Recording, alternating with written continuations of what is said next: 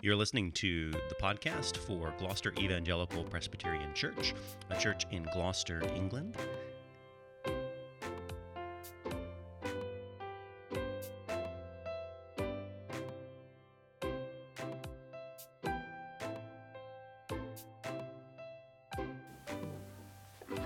Well, we're back as I mentioned, in the Psalms, and we're in Psalm 30, which is a Psalm of David, a song at the dedication of the temple. And various Psalms in Book 1, David has been looking forward and crying out to God in his sanctuary. There's been many places where he has spoken of God's presence with his people, language which we associate with the temple. But here is a psalm specifically for the dedication of the temple. So let me read these words. A Psalm of David, a song at the dedication of the temple. I will extol you, O Lord, for you have drawn me up and have not let my foes rejoice over me. O Lord my God, I cried to you for help, and you have healed me. O Lord, you have brought up my soul from Sheol. You restored me to life from among those who go down to the pit. Sing praises to the Lord, O you, his saints, and give thanks to his holy name, for his anger is but for a moment, and his favour is for a lifetime. Weeping may tarry for the night, but joy comes in the morning. As for me, I said in my prosperity, I shall never be moved. By your favour, O Lord, you made my mountain stand strong. You hid your face, I was dismayed. To you, O Lord, I cry, and to the Lord I plead for mercy. What profit is there in my death if I go down to the pit? Will the dust praise you? Will it tell of your faithfulness? Hear, O Lord, and be merciful to me. O Lord, be my helper. You have turned for me my mourning into dancing. You have loosed my sackcloth and clothed me with gladness, that my glory may sing your praise and not be silent. O Lord my God, I will give thanks to you forevermore. Amen. Oh, may God bless the reading and the preaching of his word to us this morning. Well, this Psalm 30, is a psalm of praise for God's great deliverance. It's a psalm of thanksgiving for deliverance. It breaks into 5 parts. Verses 1 and 2 are thanksgiving. Verses 3 and 4 are a call to praise. Verses 6 to 7, a confession of sin in the middle. And then verses 8 to 10, prayer as he cries out to God. And then verses 11 to 12, thanksgiving again. So it begins and ends with thanksgiving. In a way, this is just a classic psalm. There's many of the psalms we've seen have these sorts of elements in them, but this is a classic psalm of thanksgiving for God's deliverance. You think back to book 1 of the Psalms. So many times David is in the midst of trouble, in the midst of enemies, surrounded by enemies. Think of Psalm 3, it speaks of many, many, many enemies. And then Psalm 6 is a classic psalm where he's calling out for deliverance and help in the midst of enemies. So Psalms, David is really in the thick of it, calling out to God in the midst of trouble. And other psalms, he's giving thanks for deliverance which has occurred. So Psalm 18, a classic psalm where he's giving thanks for God's deliverance.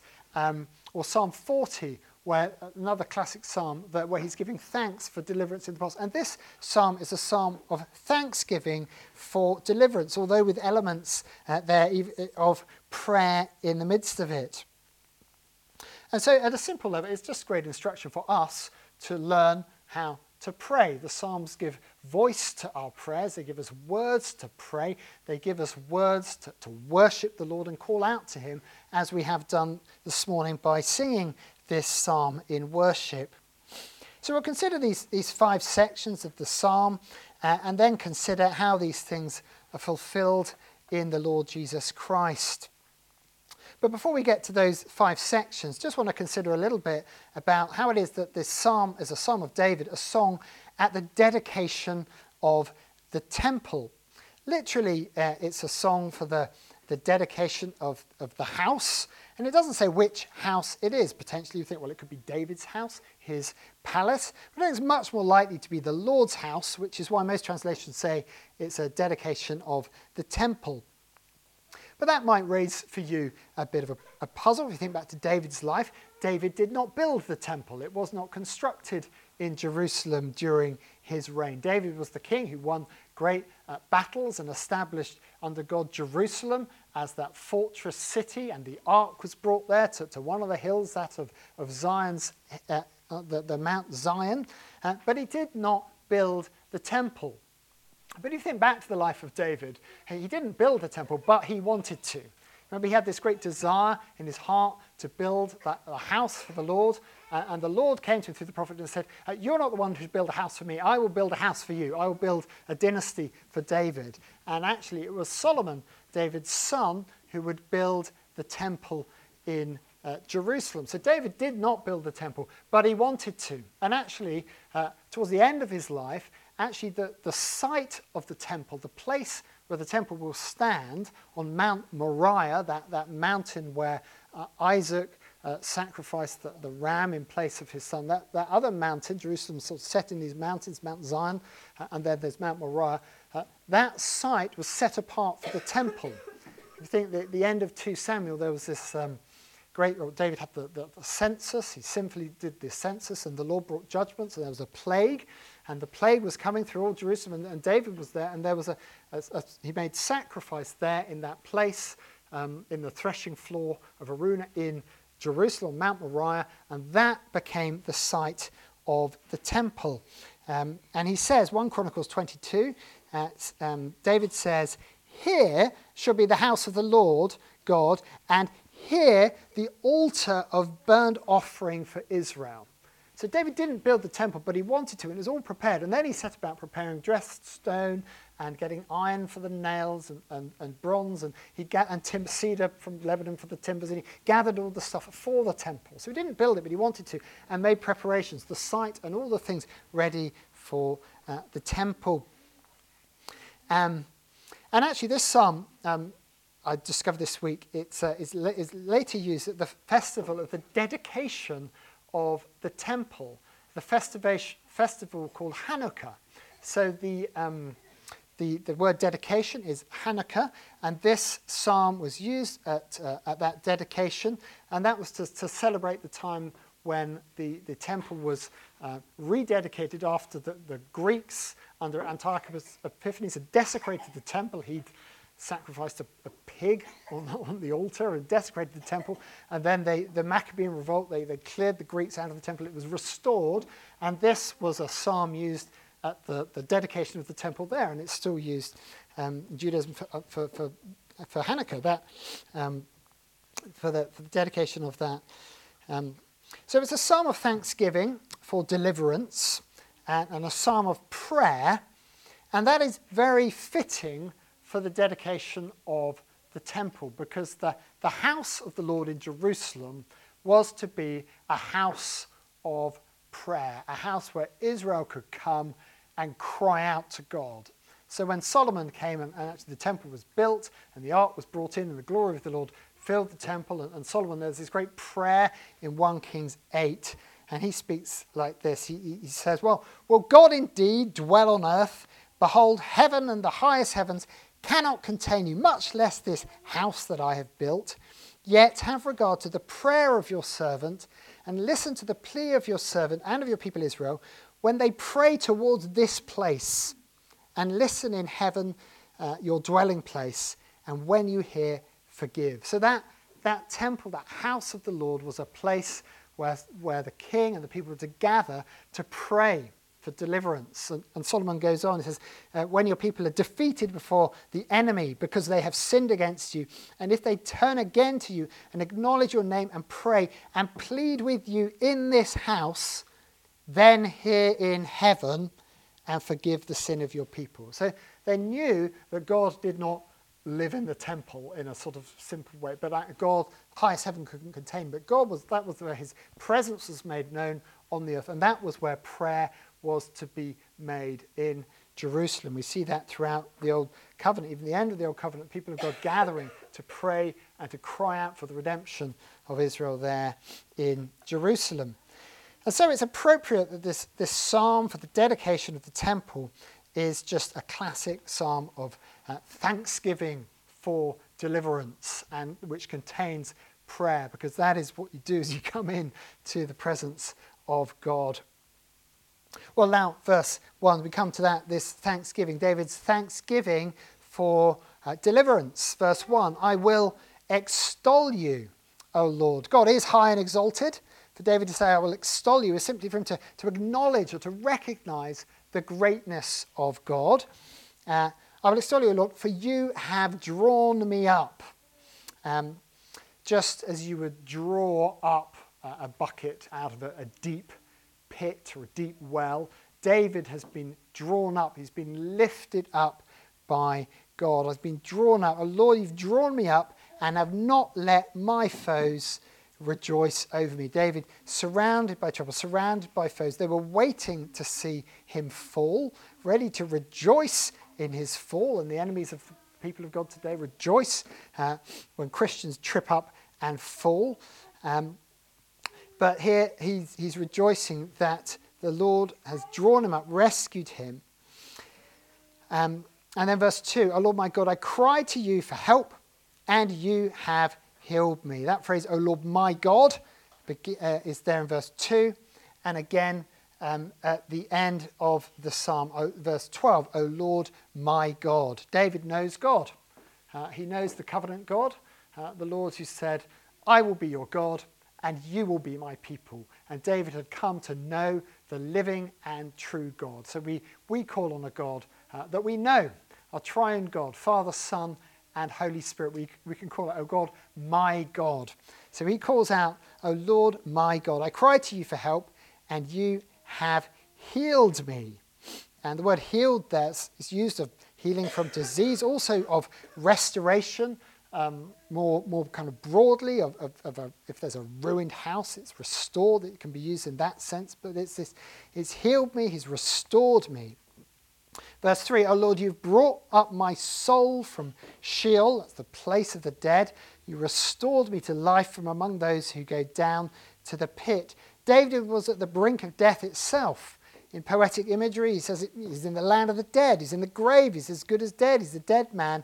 And he cried to the Lord, and he was drawn out from that. Here are images of salvation, really. Images which are rooted in real experiences in David's life, but images which should just speak of the salvation that God brings to his people. And then out of that salvation, he then calls on the people to praise in verse 4. The thanksgiving for deliverance then issues forth in this call to praise and worship. Verse 4, sing praises to the Lord, O you his saints, and give thanks to his holy name.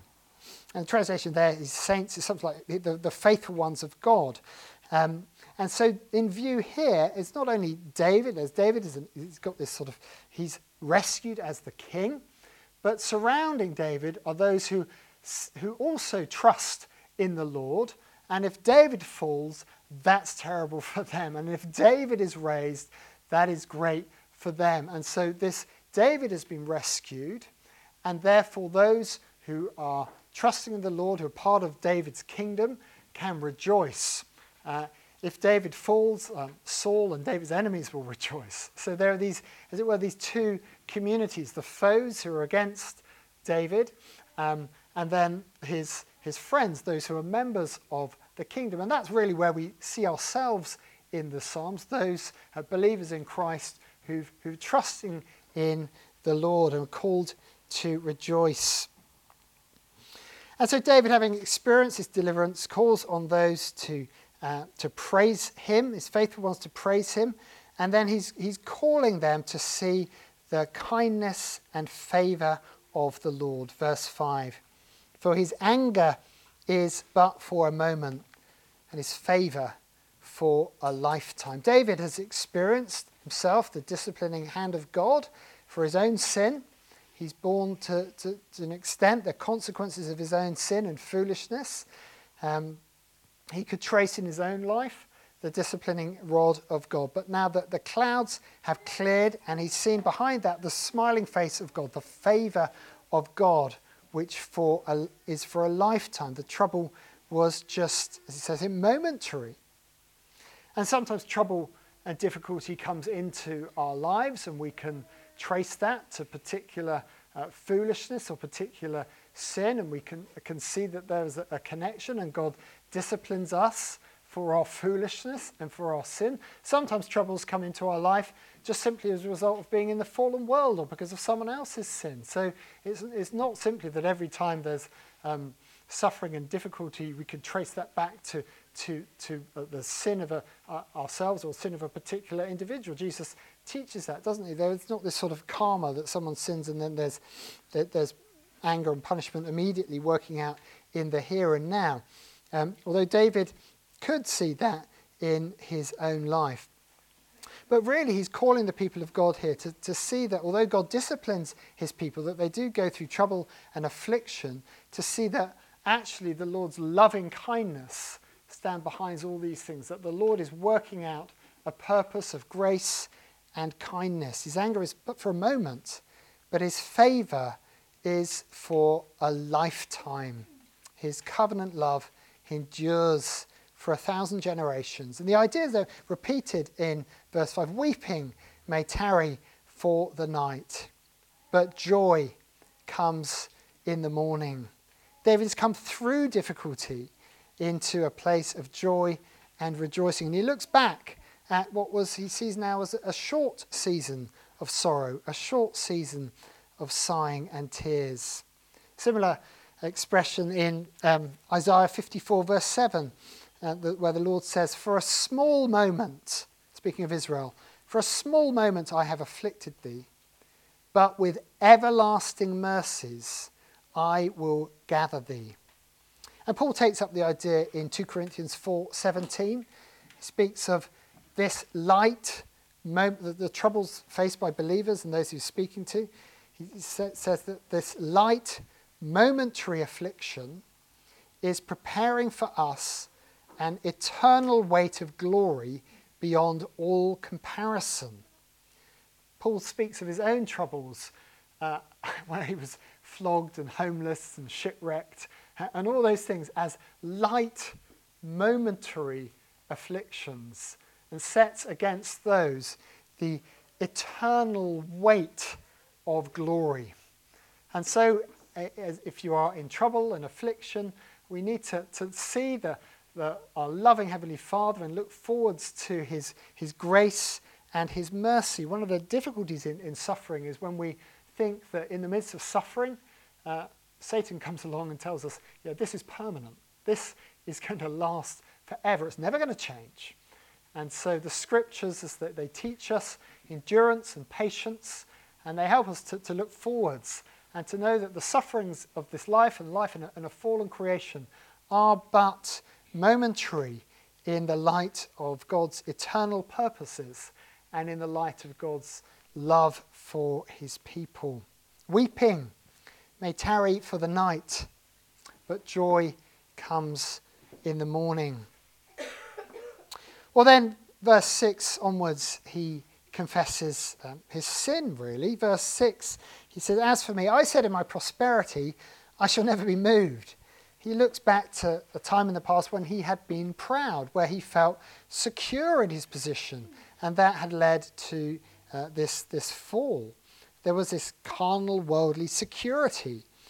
But then he comes to recognize, verse 7, that it wasn't his own strength, but it was only God's favour that enables him to stand. By your favour, O Lord, you made my mountain stand strong. He might be referring to Jerusalem there, or just metaphorically speaking of his kingdom and the strength. But that relied on God's favour. He was dependent on the Lord. It was by God's favour and mercy that he had strength. And you hid your face and I was dismayed. He'd come to know as he looks back that actually he's dependent on God for every blessing that he received. And there's this growing awareness, and there's this maturity there as he looks back. And I think as we grow in the Christian life, we acknowledge more and more how dependent we are on God for blessing and mercy, that it's not because of our own strength and wisdom that we can do anything really or accomplish anything. It's only in the Lord and because of his great mercy for us. And then he turns to prayer, verse 8. To you, O Lord, I cry, and to the Lord I plead for mercy. And I found this interesting. Here is this psalm of thanksgiving for deliverance, but in the midst of it, there's still room for prayer. And we see that David, he gives thanks for all sorts of the ways that the Lord has blessed him and helped him, but he's still in the midst of many battles. Now here he is probably towards the end of his life, and he's still got room, even as he gives thanks for deliverance, to pray. And I thought this was instructive. I don't know if you sort of have looked back to battles that the Lord has sort of led me through in the past, and I can be tempted to think, what? I'm facing another battle now? But I've been a Christian for all these years. How come I'm still back? Was I doing something wrong in the past that I'm facing such difficulty today? But actually we see David here, he's experienced mighty acts of deliverance. The Lord has helped him. There's still room for prayer, isn't there? Here he is at the end of his life. God has wrought this great deliverance. We don't know what other enemies he's really facing, but there are plenty. You know, the godly will always have battles, always have difficulties. There will always be trouble. We see in the church, through church history, there are times of relative peace and quiet for the church and for our own families and situations. There are times of relative peace and prosperity. But even in times of relative peace and prosperity, there's still room for battle. There's still room for praying and prayer. And perhaps you have discovered that. And then he comes here and he adds powerful arguments in verse 9 as to why God should help him. Verse 9, what profit is there in my death? If I go down to the pit, will the dust praise you? Will it tell of your faithfulness? He's arguing with God here on the basis of God's own honour, on the basis of God's glory. He's praying, Lord, if I'm in the dust can't praise you. He's not so much, I think, commenting about the afterlife and things like that. He's just saying, look, if I'm alive, I can sing your praise. I can lead the people in praise. If I'm dead, the dead men cannot sing your praise. I think that's what he's saying. Will it tell of your faithfulness? And so his argument here is that, Lord, deliver me that your faithfulness, that your glory might be made known. That is his prayer. It's a similar prayer, I think, in Psalm 67, where the psalmist prays, may God be gracious to us and bless us and make his face shine upon us, that your way may be known on earth, your saving power among all nations. So he's praying for help for his kingdom and for his own situation, so that God's name might be made known. And so similarly, in our church, we can pray similar prayers, that God would bless us as a fellowship here, so that the gospel might go forward, and that God would bless and guard us in our homes and families, so that his faithfulness might be made known to the next generation.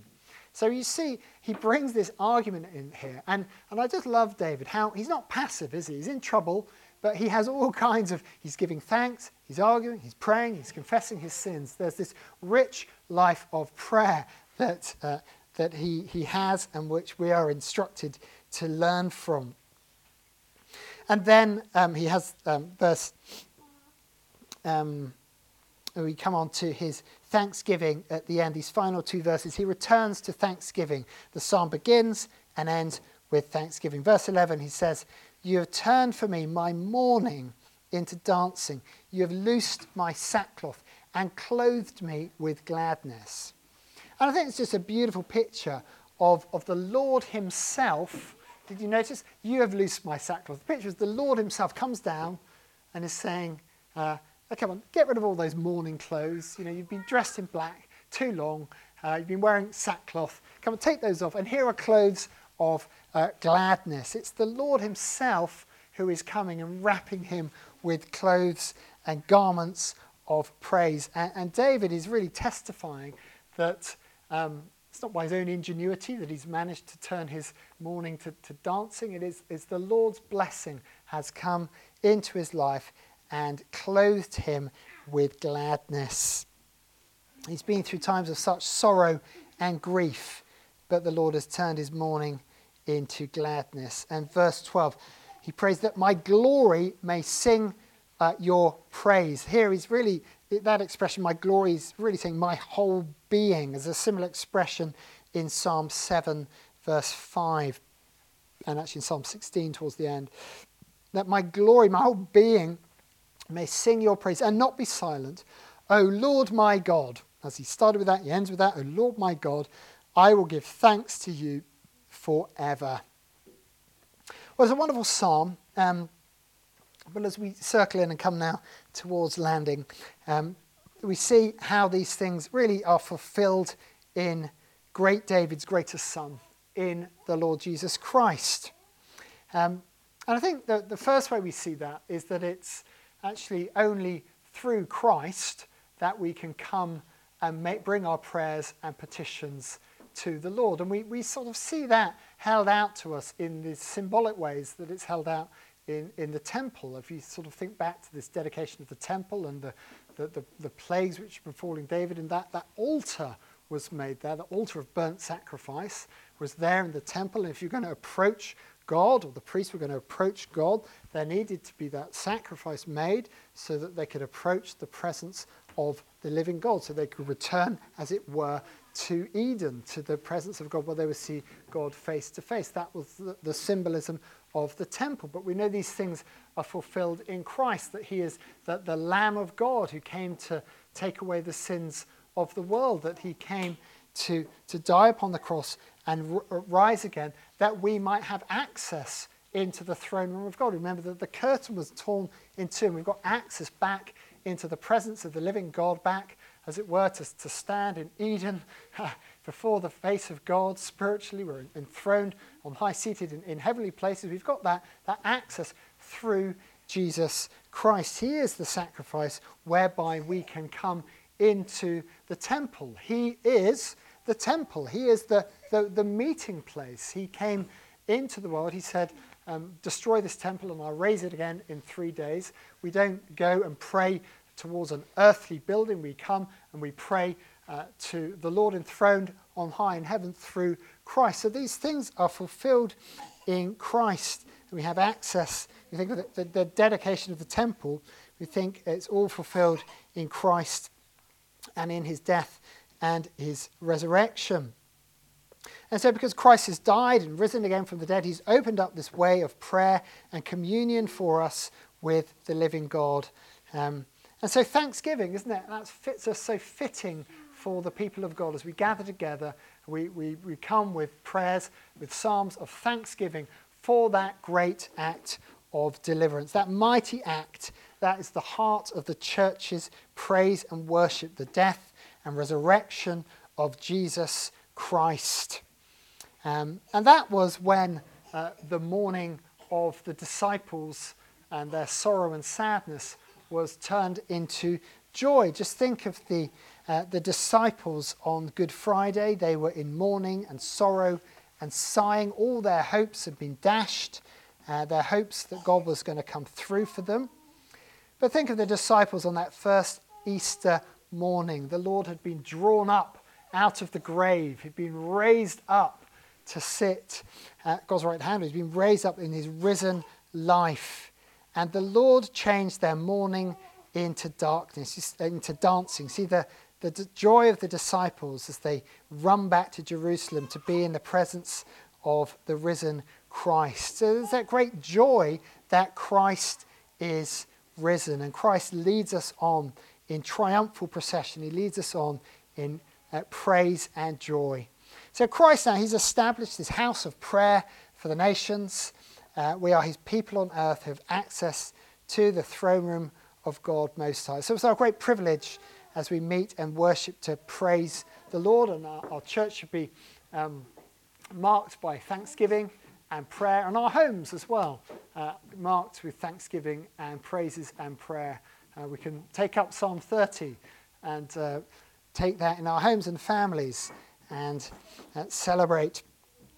And we, even in the midst of thanksgiving for that great deliverance, we remember, as the psalm reminds us, we are still in the midst of many battles, still reminded here of great need to pray and to go on praying in the midst of trouble and difficulties, going on crying out to the Lord to be merciful to us and to be our helper. So it's just simply this psalm as a spur and a reminder to pray, because it's finally, as we look forward to that great day of resurrection, that will be the day when finally our mourning will be turned into dancing. That will be the day finally when our mourning clothes and sackcloth is removed by the Lord, and when we are clothed with joy. That will be the day when every tear and every sorrow will finally be dealt with, every tear wiped away as we see the Lord, as we see him face to face. So as we pray for God's mercy in the midst of many battles, we look forwards to the return of Christ Jesus in glory and in power. So let us pray together as we close.